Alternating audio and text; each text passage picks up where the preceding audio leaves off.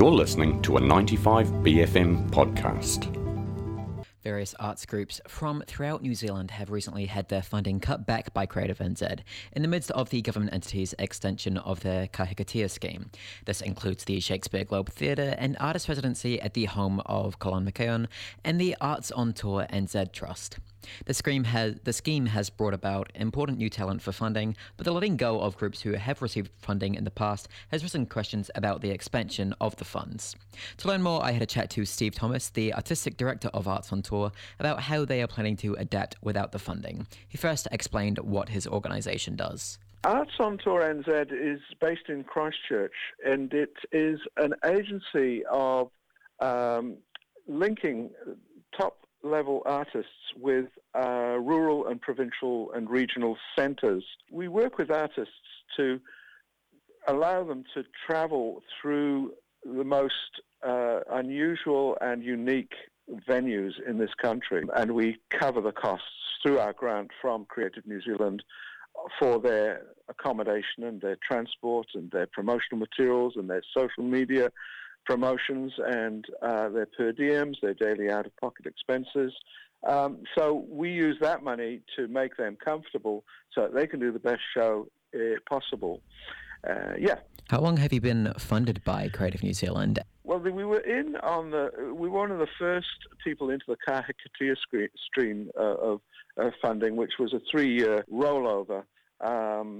There's a slightly higher level called the Totara scheme, which is, I think, a 5-year for maybe larger organisations. We are only 2 people in the organisation, and we've been in there since the inception. It could be 10, 15 years, I don't know. We've been running for 27 years as a trust, as a charitable trust. Been with Creative New Zealand all the way. They've supported and assisted us to grow. Why do you think that Creative New Zealand cut your funding recently? They probably have higher priorities in terms of maybe tangata whenua, maybe in terms of treaty arrangements and acknowledgements thereof. I know there were 62 organisations in the Kahikatea scheme. 4 of them were dropped and 4 new ones were invited and included. And the 4 new ones are like the Kia Mau Festival of Maori work, the Tairāwhiti Festival in Gisborne, Jim Moriarty's work in prisons and with kind of the disadvantaged through the arts, and they're all wonderful, wonderful things.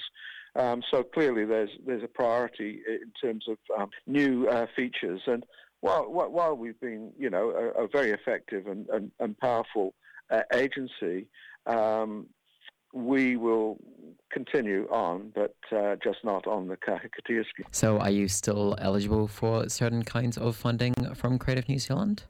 Yes, we would be.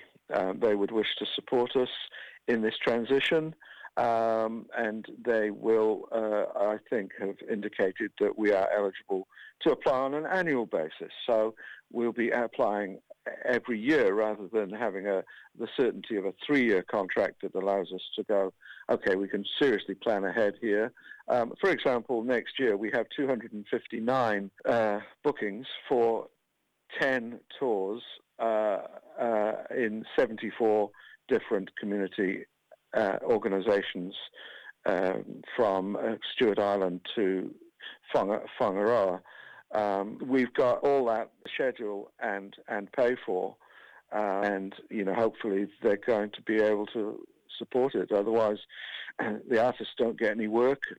The communities in rural and regional places don't get an opportunity to see some fabulous work, and it would be a great loss because their act actually, requires them to requires the Arts Council and Creative New Zealand to distribute the arts for the benefit of all New Zealanders. Do you think that this is a part of a wider issue with the arts being underfunded in New Zealand?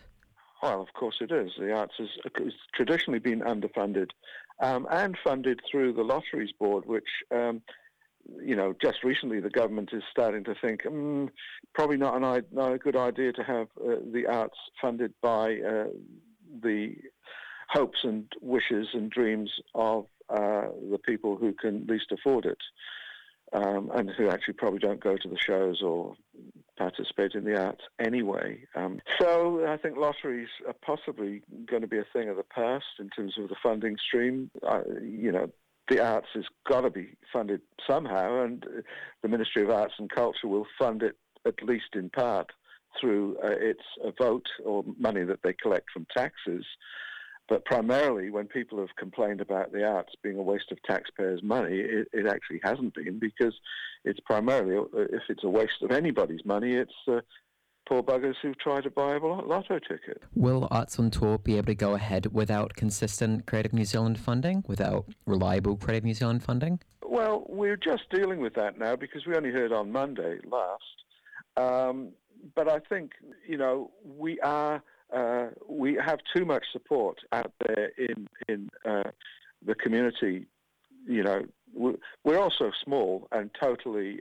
We have a lot of support out there in small town New Zealand, and we are also a small and cost-effective agency. So we're not. We are, as I said, we only have 2 people with, pretty low cost.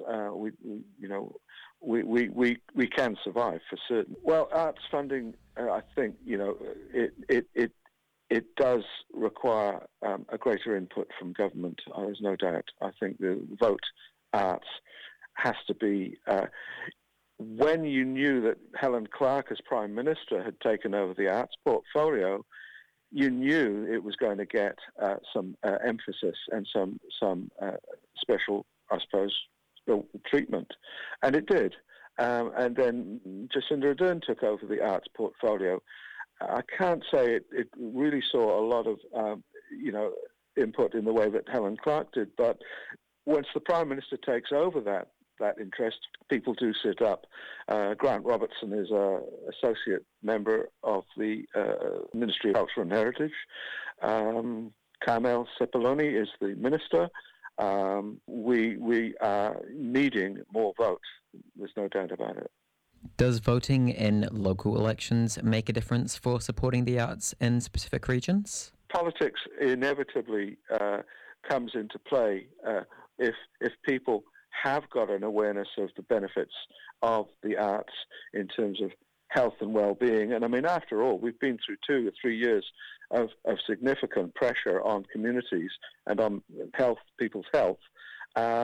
There's nothing like, an uplifting experience, whether it's whatever people like, social, there's orchestra music, classical music, comedy, something to touch your soul. Why not? That's really the most beneficial of investments. That was Steve Thomas from Arts on Tour NZ. That was a 95BFM podcast. Support 95BFM with a B card. Go to 95bfm.com/sign up.